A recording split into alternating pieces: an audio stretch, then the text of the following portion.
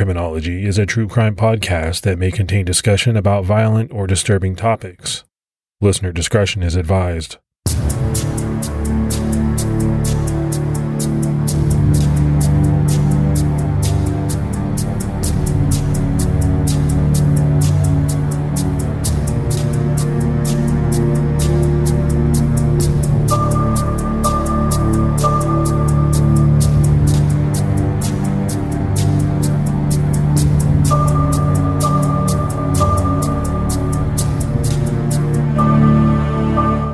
Welcome, everyone, to episode 92 of the Criminology Podcast. I'm Mike Ferguson. And this is Mike Morford. Mike, how are you today? I'm doing good. I'm trying to get some last-second Christmas shopping done, but after that, I think I'm ready to go. How about you? Yeah, no, I know how it is. Things seem to get compressed, right? Every day leading up to Christmas, it's like, I've got this, and this to do, and only so many days to do it. But it's all worth it in the end. Sure. Yeah. No, I think we've talked about it. I love this time of year. It's great to spend with friends and family. And because of that, Morph, you and I have made the decision that we're going to take next week off.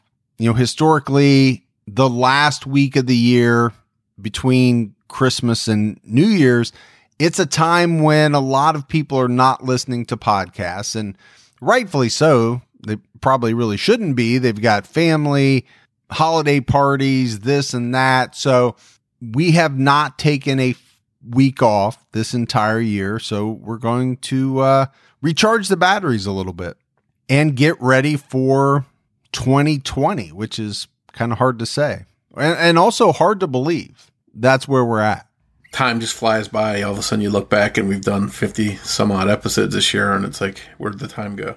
Yeah. No, it goes very quickly. So off next week, but then we'll be back with everyone in the first part of 2020. So more if we had some new Patreon supporters. So let's go ahead and give our shout outs.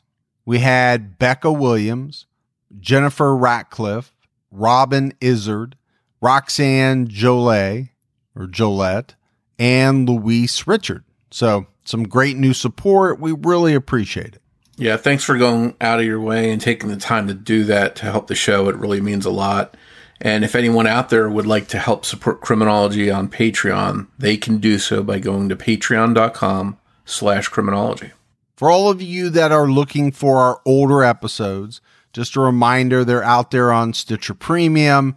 Stitcher Premium's great. There's a lot of content, not just from us and some of our other podcasts, but also just a plethora of different types of podcasts. And, you know, everything's ad free.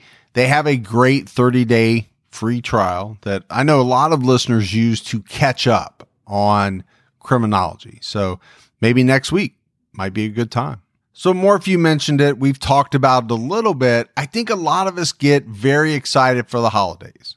And no matter what type of holiday you celebrate or observe, it seems that it's a fairly peaceful time of year, right?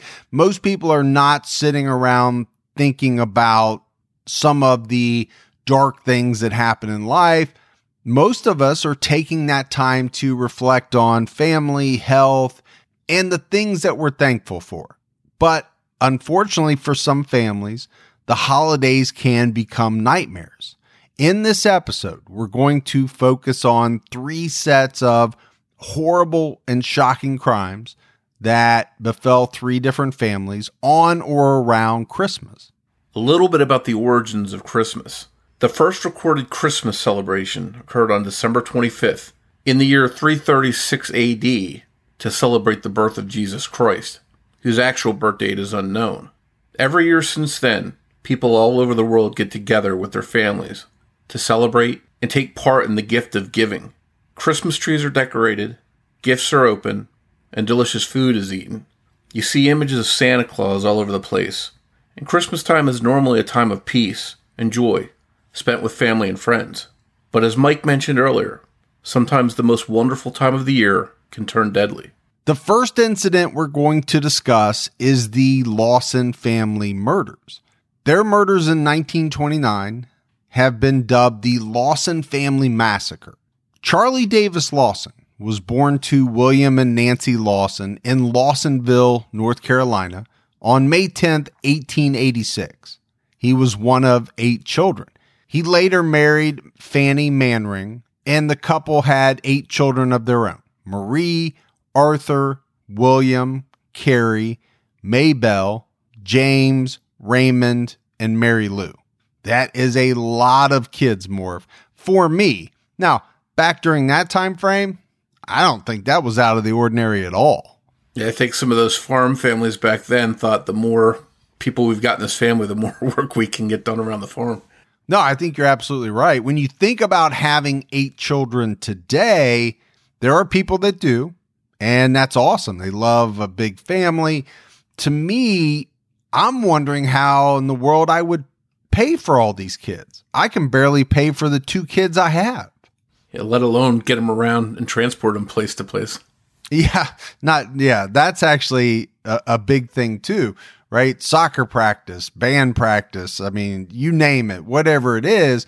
Until kids are old enough to drive, it seems as though you spend your, not entire time, but a lot of your time ferrying them around for these different activities, which is great, right? That kids are into a lot of activities. Charlie Lawson was a tobacco farmer, and he and his family resided on Germantown Road. What was then Germantown Road now is Brook Cove Road. This is about 4 miles west of Walnut Cove, North Carolina. Charlie was a hardworking man, and he was a fairly successful farmer who was good to his wife and children. According to his neighbors, Charlie owned his own land and had most of it paid for. And I think that's a big deal. And it goes to show you how, successful he was as a farmer to almost have your land completely paid off. I think that was a really big deal in the 1920s. During the summer of 1929, Charlie's demeanor started to change. He often complained of headaches and got agitated or nervous, so much so that he couldn't work at times. As fall came, things only got worse for Charlie, and his family sensed that something was wrong with him. On Christmas night, Wednesday, December 25th, 1929, Charlie Lawson snapped. At around 3 p.m., Elijah Lawson, Charlie's younger brother, walked to Charlie's and Fanny's home. When he opened the door and entered the house, he wasn't prepared for what awaited him inside. He found 5 members of the family dead in the front room of the house. It was an awful and bloody scene. Elijah raced off to summon police. About an hour later, Stokes County Sheriff J.J. Taylor and Coroner Dr. C.J. Helzebeck arrived at the home to survey the carnage. The bodies in the home were still warm, which indicated death had occurred not all that long before they were found. An exact time of death was never determined. The victims were 37-year-old Fanny, 17-year-old Marie, 7-year-old James, 5-year-old Raymond, and 4-month-old Mary Lou. It appeared that all of them had been shot to death. The Lawson bodies were lying on the floor, as if they had been positioned to be ready for viewing or burial. Their heads were placed on pillows, and their hands folded across their chest. But 4 members of the family were missing: 13-year-old Carrie, 10-year-old Maybelle, 16-year-old Arthur, and Charlie Lawson, the patriarch of the family. Police assembled a group of searchers to explore the farm grounds, and after a short search, the bodies of Carrie and Maybelle were found about a quarter-mile away from the house, in the tobacco barn. As with the bodies of their mother and siblings inside the Lawson home, Carrie and Maybelle also appeared to have been displayed. And naturally, Morph, what jumps out at you right away when you hear about that? To me, it's that, okay, the killer is most likely somebody that knew this family, had some level of care for this family, because why put their heads on a pillow? Why fold their arms? Why, essentially display them as if they're resting? That's the only thing that makes sense. And you have to wonder how quickly police thought that somebody within the family might be responsible for the crime, since they seem to have been cared for. Yeah, I think pretty quickly. Any good investigator, that would probably be the first thing that would, go through their head.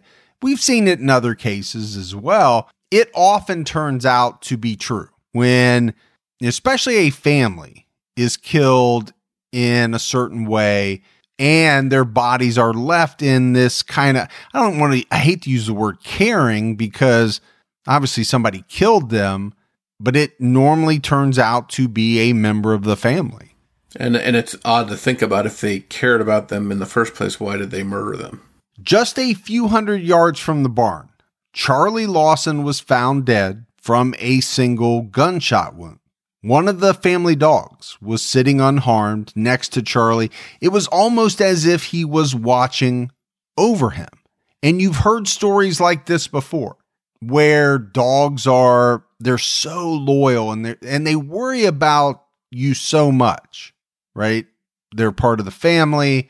When somebody gets hurt, and in these cases where somebody dies, you hear a lot of stories about the family dog sitting by that person. Just, I don't know, more if it's almost as if I don't want to say they're guarding them, but they're wanting them to wake up is what I always think of in my head. It's very sad. In Charlie Lawson's coat, authorities found a note that read, "Blame no one but I." And the handwriting was later confirmed to belong to Charlie. Not too hard, more, for police to very quickly conclude that the Lawsons' deaths were the result of a murder-suicide at the hands of Charlie Lawson. Police found 3 guns inside the home. They found a 12-gauge single-barrel shotgun.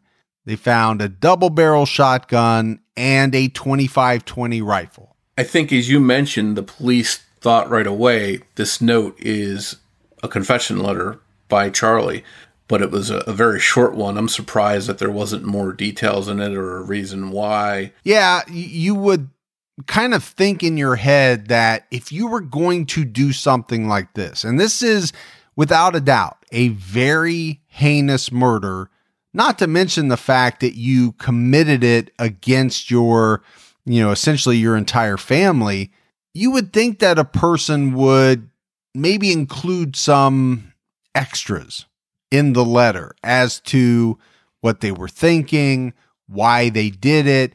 They've already chosen to end their life. So why not lay out some additional details in the letter? But he didn't, right? He simply said, "Blame no one but I," essentially taking credit, or putting the blame on himself for the murders, but giving no detail whatsoever as to his thinking or the reasons behind it. I think that's one of the frustrating things in some of these kind of cases where there's just no explanation. You don't get those answers, and that's something that a lot of people need and want. And here you've got a little tidbit from him, but not the whole reason. And I think in some part, it's maybe why this case has fascinated people for as long as it has, because there is this air of mystery around the murders, not as to who did it, but as to the why. Sheriff Taylor attempted to recreate how the rampage played out. He concluded that Charlie Lawson shot the 3 youngest children first, and then Fanny and Marie were shot with a single-barrel shotgun. Terrified by what they had seen, Carrie and Maybelle fled the home in an attempt to escape their father's murderous attack. Charlie ran after them to the tobacco barn, and then shot them in the back as they ran. He retreated to the woods and washed his bloody hands in a creek. Footsteps found in the snow showed that Charlie paced in a circle before finally shooting himself. So the bodies were removed and taken away to be examined. Dr. Helzebeck, who was also the Lawson family physician, performed the autopsies. He determined that Fanny was likely shot and killed on the front porch because of the blood found on the floor there. Several marks found on her wrist suggested to Helzebeck that she had been holding Mary Lou at the time of her murder. The baby also had a considerable amount of someone else's blood on her. And then the oldest Lawson child, Marie, had been shot through her breast with a double-barrel shotgun. Surprisingly, it was found at autopsy that James, Raymond, and Mary Lou had not been shot. They were actually beaten to death with the stock and the barrel of the shotgun. Maybelle died from a single gunshot wound to the back. Carrie survived the initial shot to her back, but her father, Charles, shot her again, and it was this second shot that proved to be fatal. And once Helzebeck was done with his examinations, his findings backed up the police theory that Charlie Lawson killed his wife and children before turning the gun on himself. But there was no sign of the Lawsons' oldest son, Arthur. It turned out that Arthur Lawson was safe. He had left home around noon on Christmas Day to visit his aunt, Charlie's sister, and her husband, Henry Ashby. Arthur was on his way back home when he learned his father had killed his mother and siblings. It's believed by many that Charlie purposely chose to kill Fanny and the other children when Arthur wasn't home, because Arthur most likely would have tried to overpower him and protect his family. After Dr. Helzebeck performed the autopsies, the bodies were taken to T.B. Knight Funeral Home in Madison, North Carolina. This is about 14 miles northeast of Walnut Cove, to be embalmed. Grave diggers dug an 18-foot grave, and the victims were buried in coffins next to one another in this mass grave, except for the baby. Mary Lou was buried in the same coffin with her mother.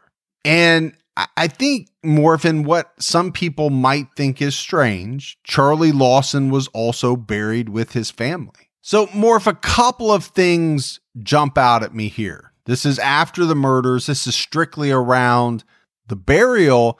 The first thing that jumped out at me was that all the victims were essentially buried in the same grave. They didn't dig separate graves for each coffin. One big mass grave where they lined up the coffins next to each other. But then you add on top of the fact that the killer, the father, is buried with his family. That just really seemed very odd to me. And I guess maybe back then they had no idea what else to do with him. I don't know. I just don't think you would see that today.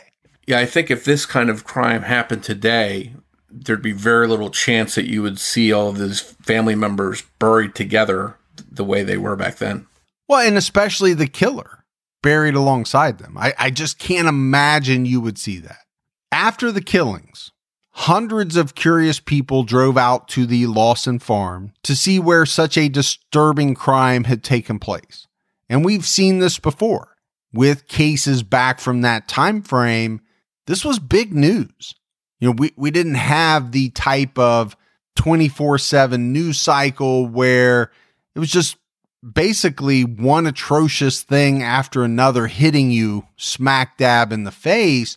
This was huge. And back then, people would drive for miles around just to see the place where such a heinous crime had occurred. What happened was it led the extended family of the Lawsons to try to profit from this tragedy. I mean, they actually charged a 25-cent fee for curious onlookers to enter the home. That'd be about $4 today. And this happened very quickly after the murders occurred. Marie Lawson had baked a cake for Christmas. It was still in the house, uneaten, and it was on display for all of these people that had paid their 25 cents to see. Now, as you can imagine, the family members took a lot of grief over this. There were a lot of people that thought it's not right that you're trying to profit from this tragedy. They defended their actions by saying that the money would go to Arthur Lawson, the only surviving child of the massacre. And I wonder if it ties into the fact that the stock market had crashed a couple months before in October, and perhaps this family was so desperate for money, if they were already starting to feel the pinch, Maybe they just thought this is a good way to raise some money. Yeah, I think it's a good point, right? That was an unbelievably turbulent time in American history. I think there were a lot of people that did whatever they could to scrape money together. So maybe that did play a part. Isn't it amazing that we live in a world where you can get anything you need when you need it right to your door? With DoorDash, you can get pretty much anything. And whether you're sick and you don't feel like getting out of the house, DoorDash has you covered. Maybe you're at a party and you run out of alcohol or ice or something like that, but you want to keep that party going. You need a little assist. DoorDash has you covered. Sometimes my wife and I, we just don't feel like making dinner. We're tired. We want to watch a show. That's when we hit DoorDash. DoorDash makes it easy to get the food that you want without all of the hassle. And I'm always amazed when I go on DoorDash by the selection. You know, whether you're in the mood for fast food or something a little fancy, maybe a nice steak. I know around me, they have just about everything. The hardest part for my wife and I is deciding on what we both want. That's the only trouble we ever have. DoorDash, your door to more. Download the DoorDash app now to get almost anything delivered. Must be 21 and over to order alcohol. Drink responsibly. Alcohol available only in select markets. Hey folks, we want to introduce you to the game June's Journey. If you haven't played this, you don't know what you're missing, it's so much fun. For you amateur sleuths, it really brings out the inner detective because it's all about finding clues and solving mysteries. You get to play as June Parker and search for hidden clues to uncover the mystery of her sister's murder. You have to use your observation skills, solve mind-teasing mysteries. I love the graphics on this game. I love the hidden object aspect of it. It's full of mystery, danger, and even romance. You can even customize your very own luxurious estate island. And you can chat and play with or against other players by joining a detective club. You'll even get the chance to play in a detective league to put your skills to the test. So, escape reality and immerse yourself in the world of June Parker while you travel back to the glamorous 1920s. I've been playing this game for a couple of years now, and it's a great escape from everything that goes into putting out the podcast. Discover your inner detective when you download June's Journey for free today on iOS and Android. Authorities never determined the motive for the murders. About a year before the slayings, Charlie Lawson had been hit in the head with a mattock he was using to dig a ditch with. The mattock got caught in a wire fence, came off, and hit him in the head. It caused Charlie to suddenly become mentally unbalanced, according to an early news report from back in that time. Dr. Helsebeck believed this injury may have been the reason why Charlie snapped and killed his family. It turns out that this may not have been the case. During Charlie Lawson's autopsy, Dr. Spotswood Taylor, Sheriff Taylor's brother, assisted Helsebeck in removing Charlie's brain. Spotswood was an intern at Johns Hopkins Medical Center in Baltimore. He put Charlie's brain in a jar with formaldehyde and took it back to Johns Hopkins for a more in-depth examination. He concluded that Charlie's brain was relatively small, and there was no evidence that his brain had been damaged by an injury. Furthermore, the center of the brain seemed underdeveloped and showed signs of degeneration. The whereabouts of Charlie's brain is unknown today. A week before the grisly murders, Charlie Lawson took his entire family to a photographer to have their picture taken. And Morph, this was a pretty big undertaking in the 1920s, right? To go out and have a family portrait done. It's not like today where, you can just snap a digital camera. It was kind of a big thing. And this was something that kind of went against what was known about Charlie Lawson. Not only was this family portrait thing a big undertaking, it was also rather expensive. And Charlie Lawson was known to be very thrifty. That's probably being euphemistic. But they did have the picture taken, and it can be found on the internet. When you look at the picture, Arthur, Marie, Charlie, and Fanny are standing behind the younger children who are sitting down. Fanny is holding Mary Lou, and she's looking away. Charlie is also looking away from the camera, but he has what is almost like a slight smile on his face. Arthur and Marie stare unsmiling at the camera, which I think was what most people did during pictures of that time frame. Marie is standing next to her father. So there has been a lot of speculation about this photograph. Did Charlie know then, while this photograph was being taken, that he was going to murder his family?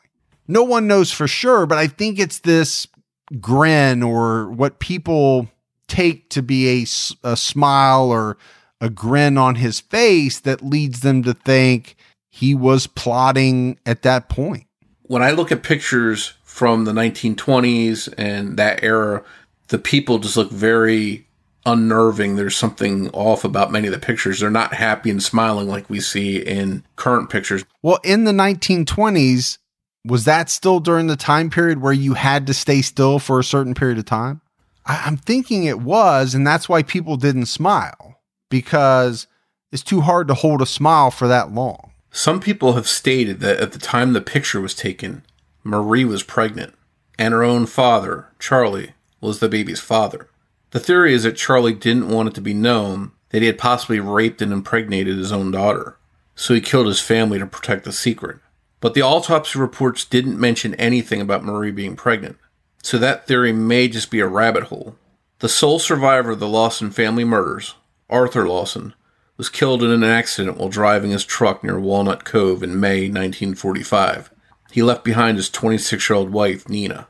And Morph, I do think it's this theory about Charlie and his daughter, Marie, that gets a lot of traction on the internet surrounding this Lawson family murder case. I don't know how the autopsy plays into that, whether, Marie was really pregnant and it wasn't noted, or they didn't know she was pregnant. And maybe the whole thing, like you said, is just a rabbit hole, but a lot of the speculation on why Charlie committed these murders, at least on the internet, centers around Charlie and Marie, plain and simple.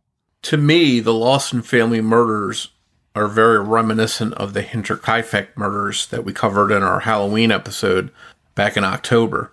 You have this alleged relationship between father and daughter that results in a child, and that the motive for these murders in both cases may be tied to that. Again, it's a little bit of uncertainty there, but the murders themselves also have some parallels too.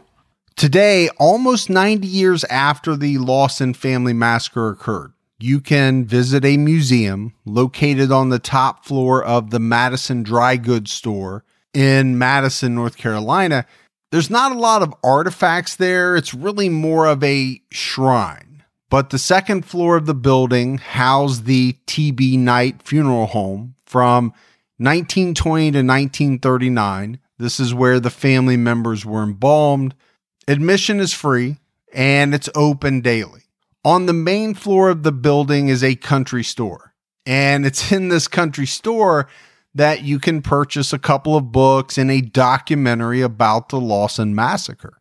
So Morph, it's a very famous case, right? This Lawson family massacre. I mean, number one, it happened in the 1920s, so there's been a lot of years for people to speculate exactly what happened. And I think that's one of the reasons why it draws so much interest, is because there is still pieces of it that are unknown, right? The motive, exactly why. And then you have this theory about Charlie and his daughter. It just leads to a lot of speculation. I think, unfortunately, as in a lot of the old cases that we discuss, there just won't be any answers beyond what's already known about the case. Yeah, I don't think anybody's going to come out of the woodwork 90 years later and say, oh, here's what happened. I think what we have is what we have.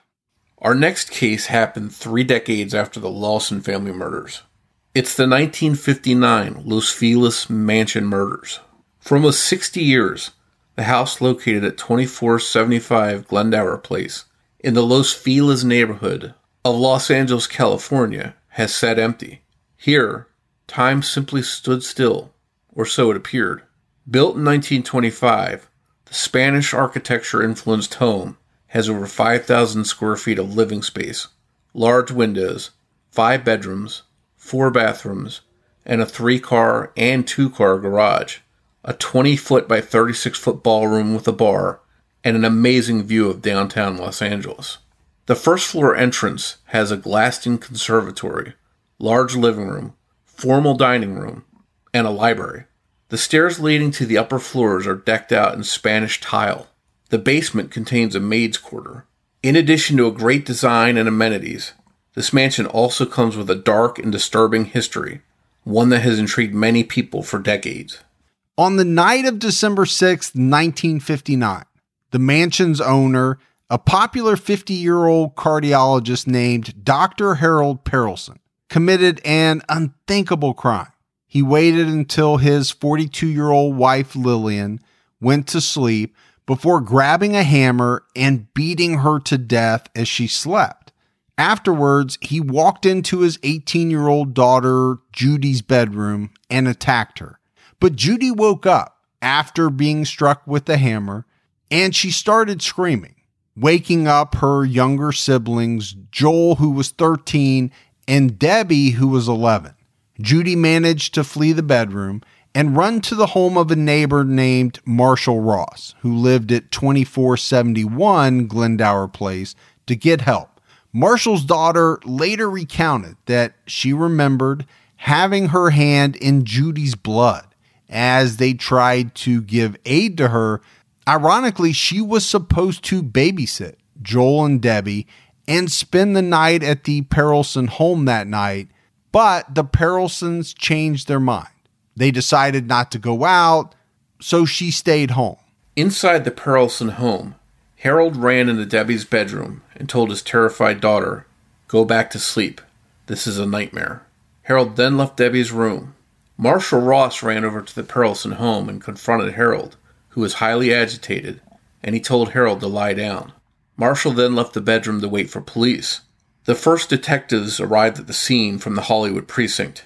By the time they got there and Marshall led them into the bedroom, Harold was dead on the floor.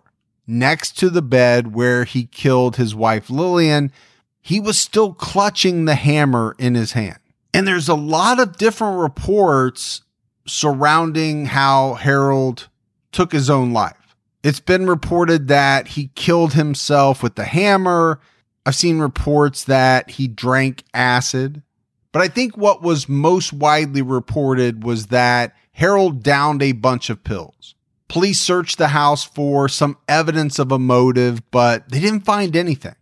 And then as they continued the search, outside in Judy Perelson's sports car, they found a letter written by Judy to an aunt. The letter read, "For a while, things with the family were fine. Daddy seemed to be all right, but now we're back on the merry-go-round again. Same problems, same worries, only tenfold.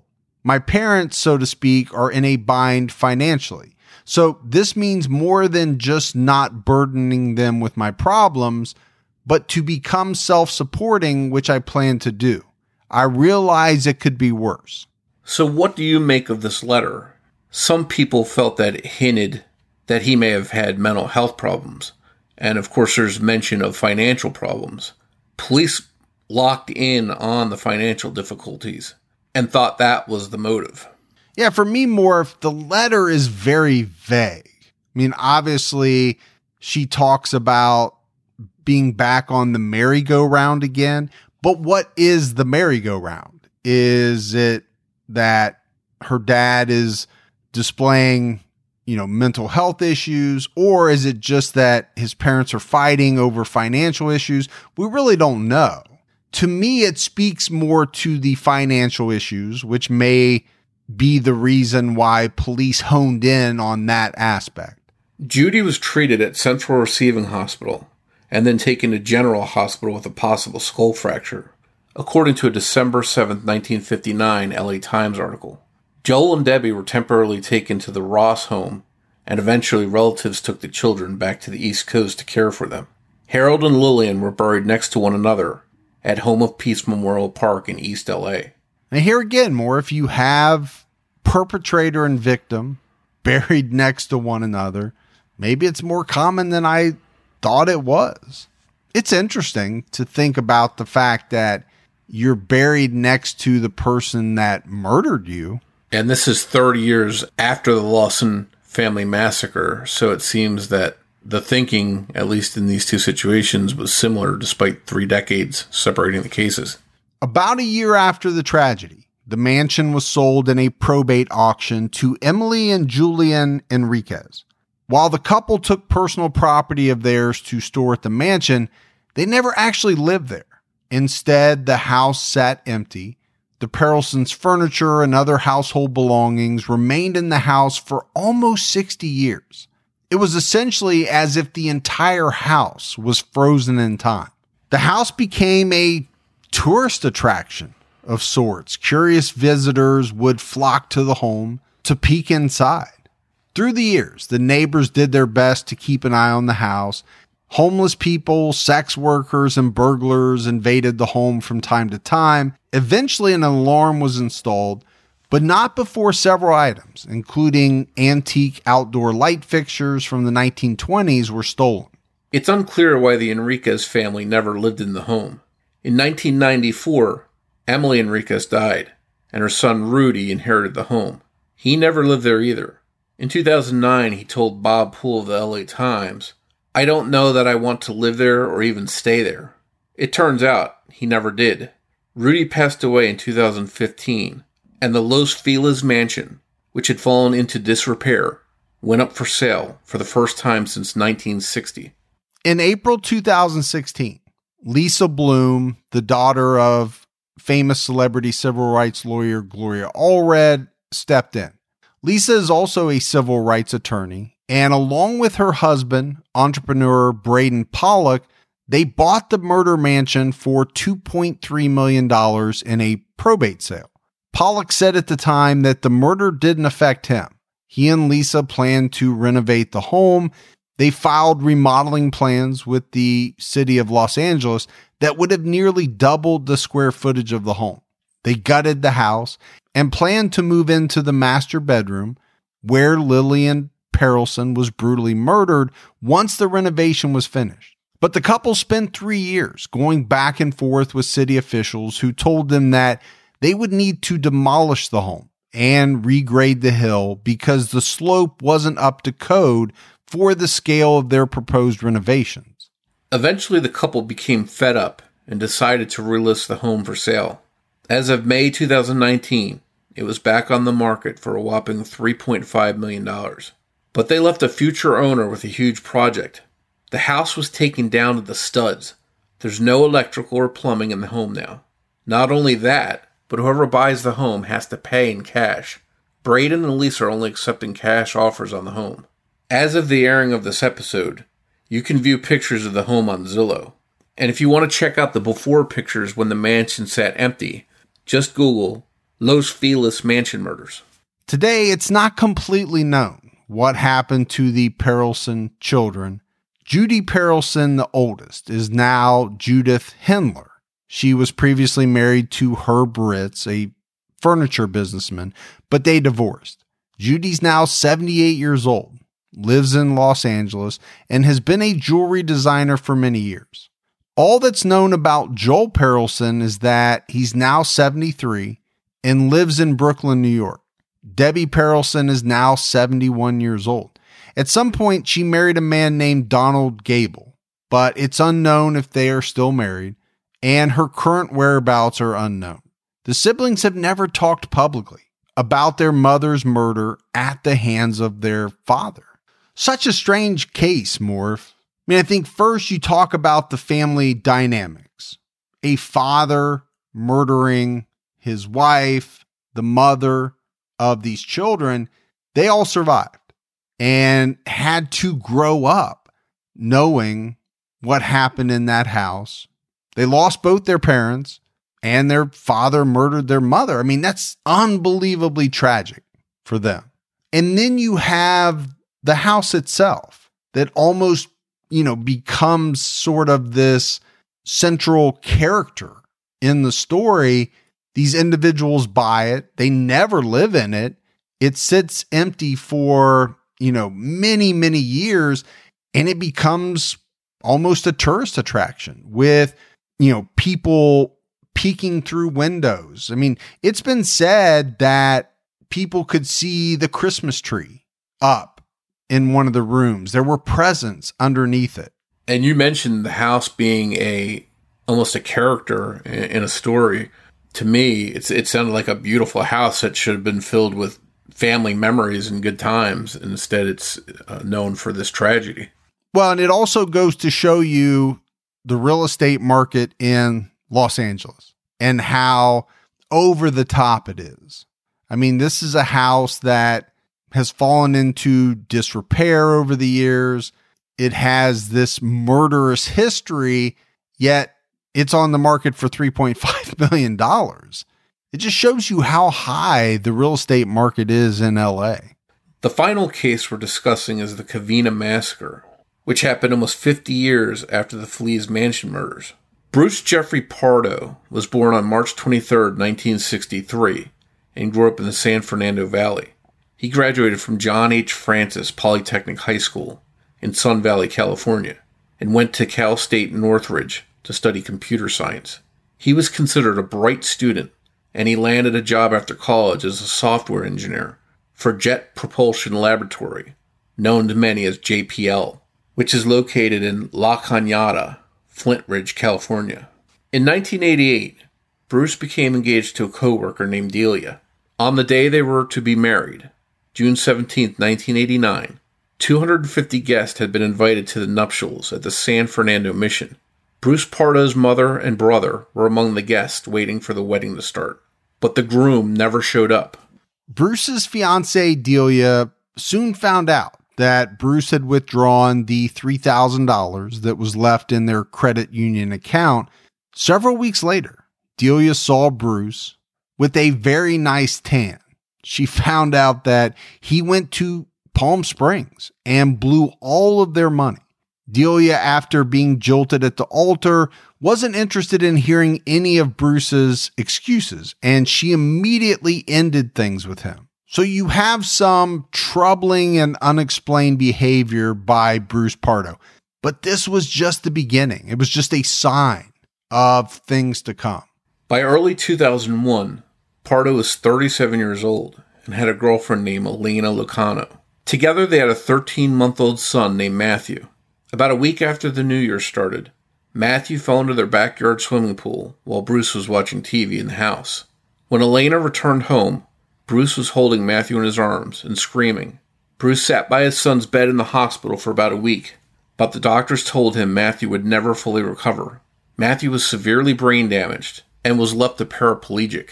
The strain of the life-altering damage to their young son was too much for their relationship to survive, and Bruce and Elena broke up shortly after. Bruce never saw his son again. 3 years later in 2004, Bruce met Sylvia Ortega through her brother-in-law who worked with Bruce. Sylvia was born on July 5th, 1965 to Joseph and Alicia Ortega.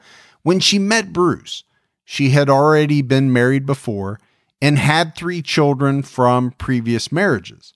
Sylvia was down to earth, and she came from a large, tight-knit family.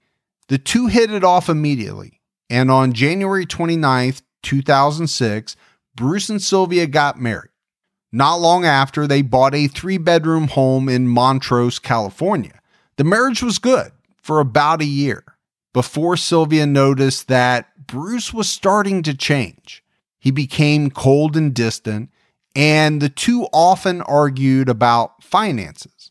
By late 2007, Sylvia and Bruce's mother, Nancy Windsor, had become pretty close, and Nancy told Sylvia about Matthew, Bruce's disabled son, a son that Bruce had hidden from Sylvia. The news that he had a disabled son that he hid from her was too much for Sylvia. A few months later, in March 2008, the two separated, and Sylvia filed for divorce soon after. And it wasn't long after this that Bruce left JPL, and he got an engineering job at ITT Radar Systems in Van Nuys, California. This was a good job. He was making over $100,000 a year, 3 times Sylvia's salary as an administrative assistant.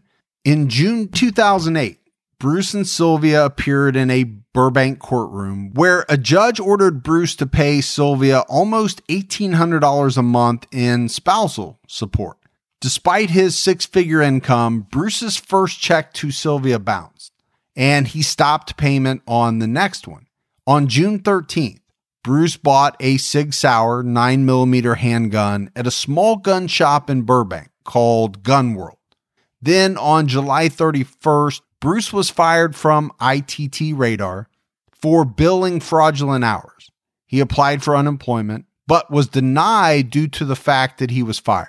Life for Bruce Pardo was unraveling, and soon he would take out his frustrations on many of the people in his life.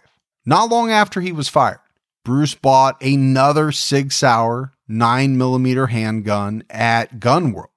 And then a month later, in September, he bought a third gun from the same store.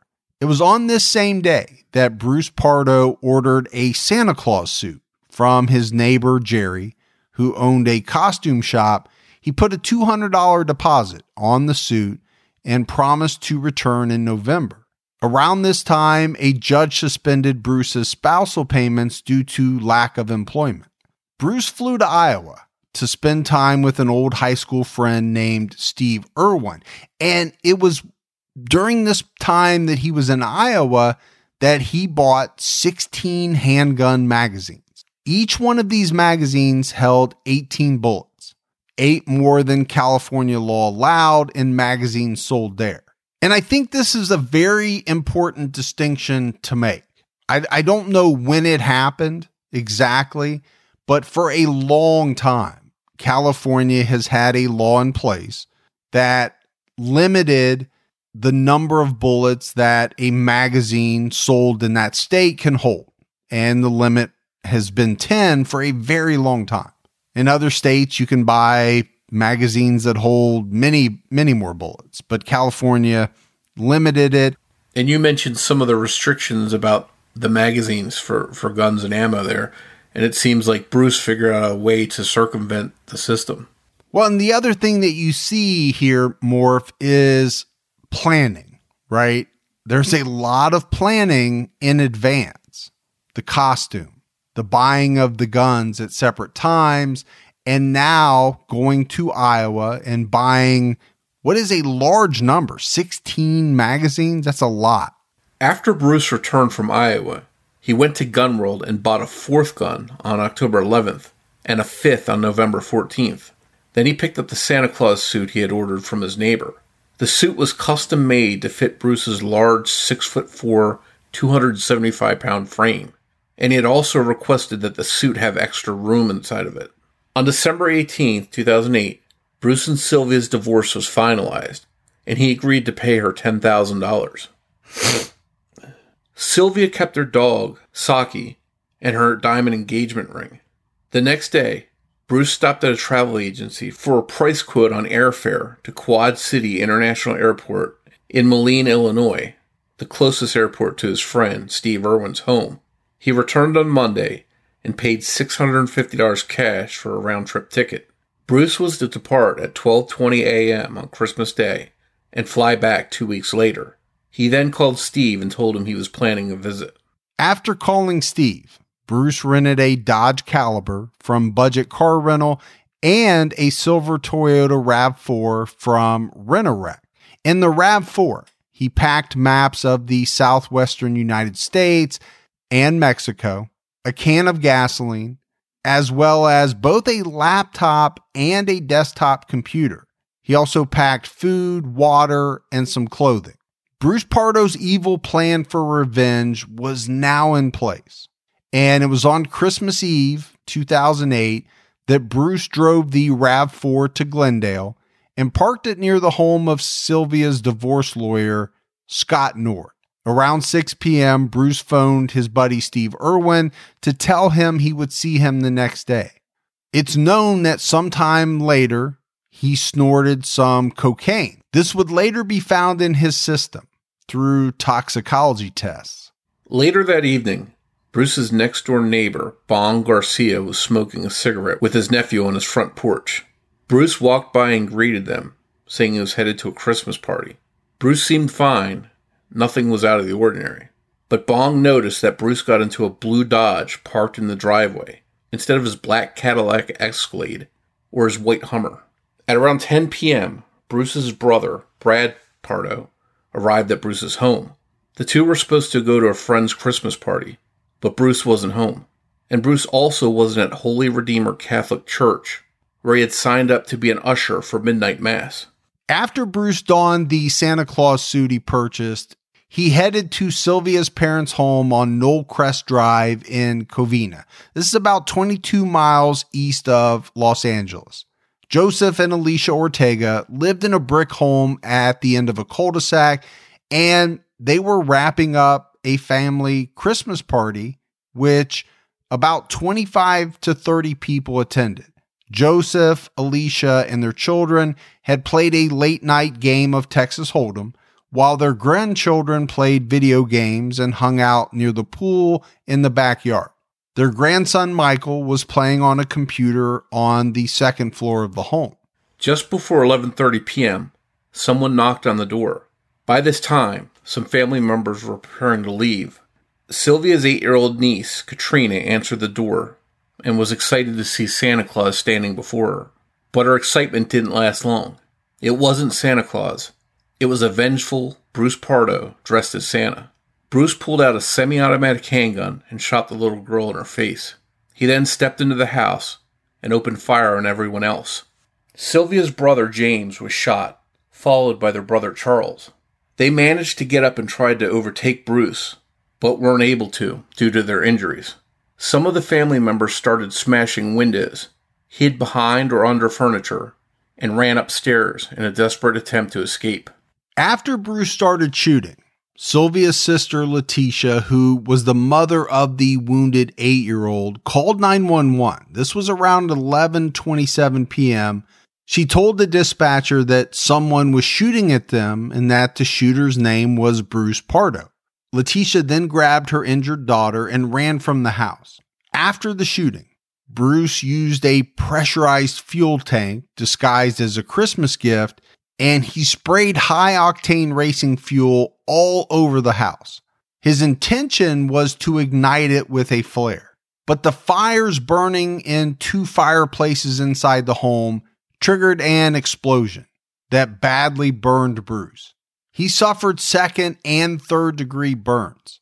It was so bad that the Santa suit he was wearing seared onto his skin. He fled the home and drove about 40 miles away to his brother's home in Sylmar. Around midnight, Covina Police Chief Kim Rainey was at home with his family. Other detectives were doing their last-minute preparations for Christmas morning, and some were starting to nod off when their phones started ringing. The call was from a police dispatcher who said units are responding to a shooting in progress.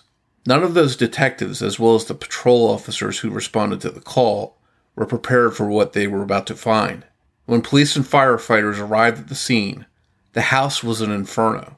A man named Joshua Chavez was visiting his mom's house, which was directly behind the Ortegas. He later told authorities that he heard a loud explosion and then saw black smoke and a large flame coming from the Ortega home. He ran out to the backyard and saw 3 girls trying to climb over his mother's wall. One of them had been shot in the back. The girls told him that some guy dressed as Santa was shooting in the home, and then about 20 seconds later, the house was engulfed in flames. Another neighbor, Jeannie Goltz, saw 3 more party guests flee the burning home. One was a young woman who had escaped upstairs from the living room, and she did this by jumping out a 2nd-story window, breaking her ankle in the fall. Jeannie took the girls into another neighbor's home. SWAT teams arrived shortly after, but by this point, Bruce was already gone. When the chaos was finally under control, the full scope of just how bad things had been was revealed to police. Killed in the horrific attack were Bruce's ex-wife Sylvia, her 80-year-old father, Joseph Ortega, her mother, Alicia, who was 70, 52-year-old James Ortega, his 52-year-old wife, Teresa, 50-year-old Charles Ortega, his 45-year-old wife, Sherry, Alicia Ortiz, who was 46, and Alicia's 17-year-old son, Michael. 9 people were dead. Amazingly, Sylvia's niece, Katrina, who had been shot in her face, survived, as did her mother, Letitia.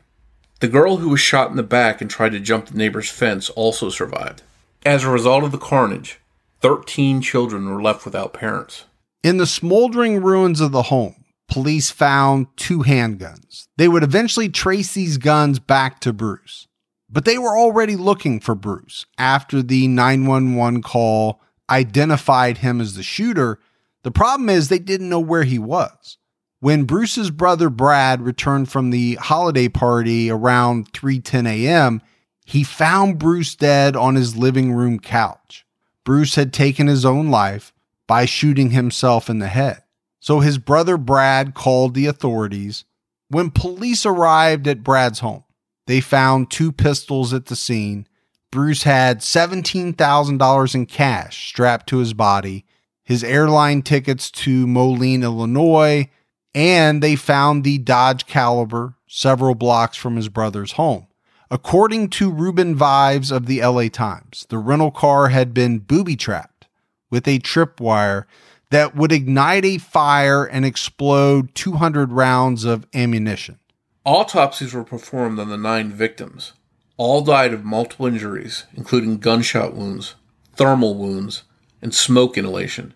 Michael died from the fire caused by the explosion. He wasn't shot. The Covina massacre made national headlines. The surviving Ortega family members struggled to cope with such a huge loss. Letitia and her husband took in Sylvia's youngest daughter. Letitia's nephew, whose parents died in the killings, became the guardian of his 3 minor siblings.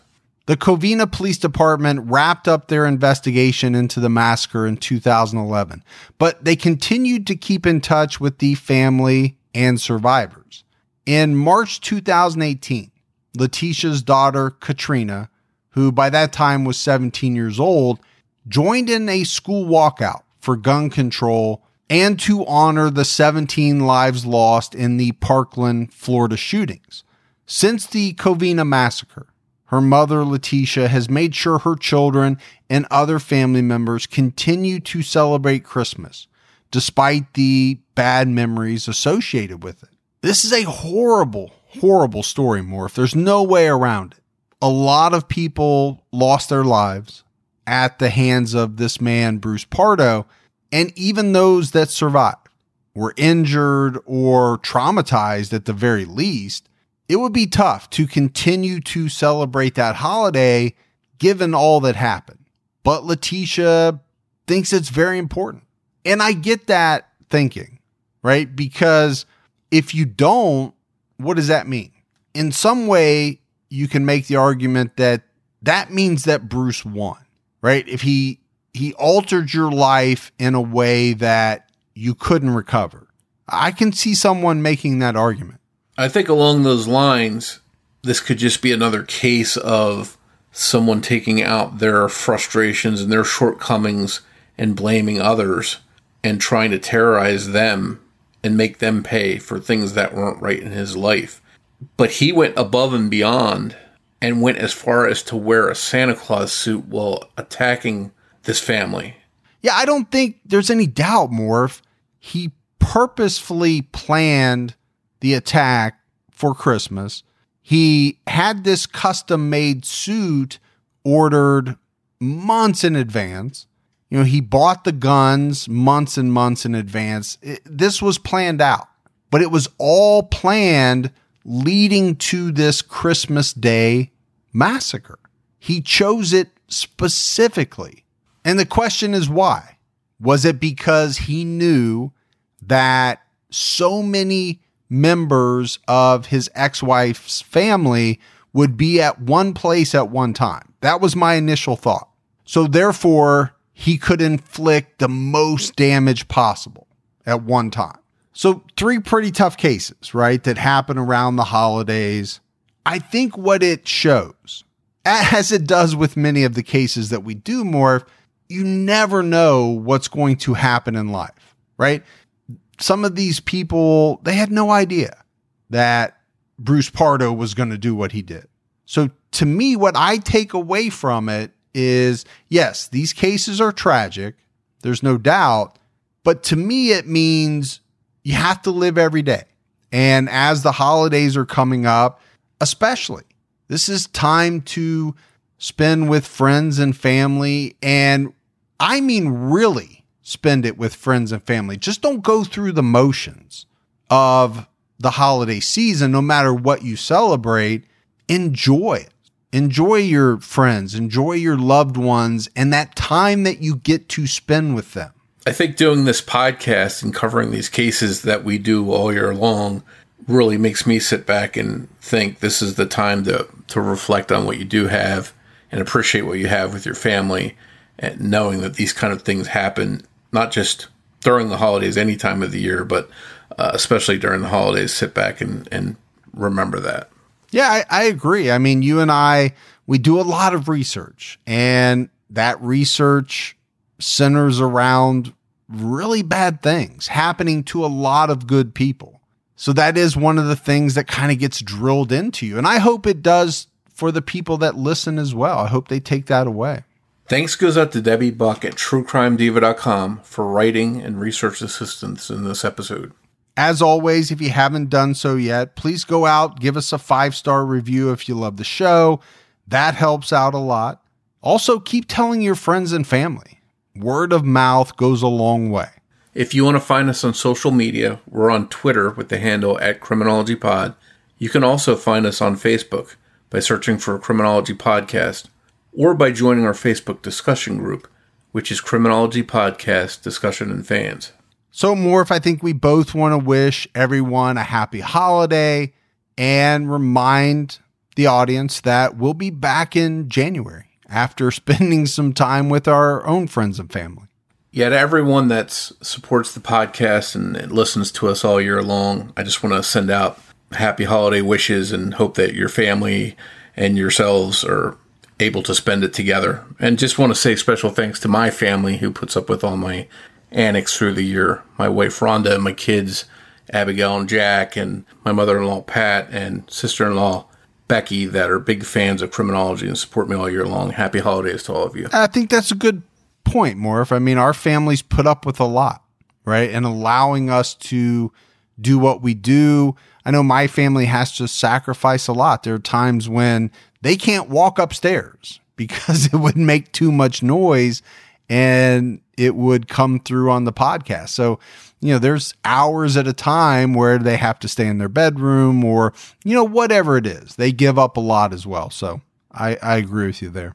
Yeah, and I would want to say a special holiday shout out to you and your family too. I know it can get to be a lot of work all year long. All right, that is it for another episode of Criminology, and we'll be back with everyone not next week, but the week after in the new year, 2020. That's hard to say. Kind of hard to believe that it's going to be 2020. But for Mike and Morph, we'll see you in the new year. Take care, everyone.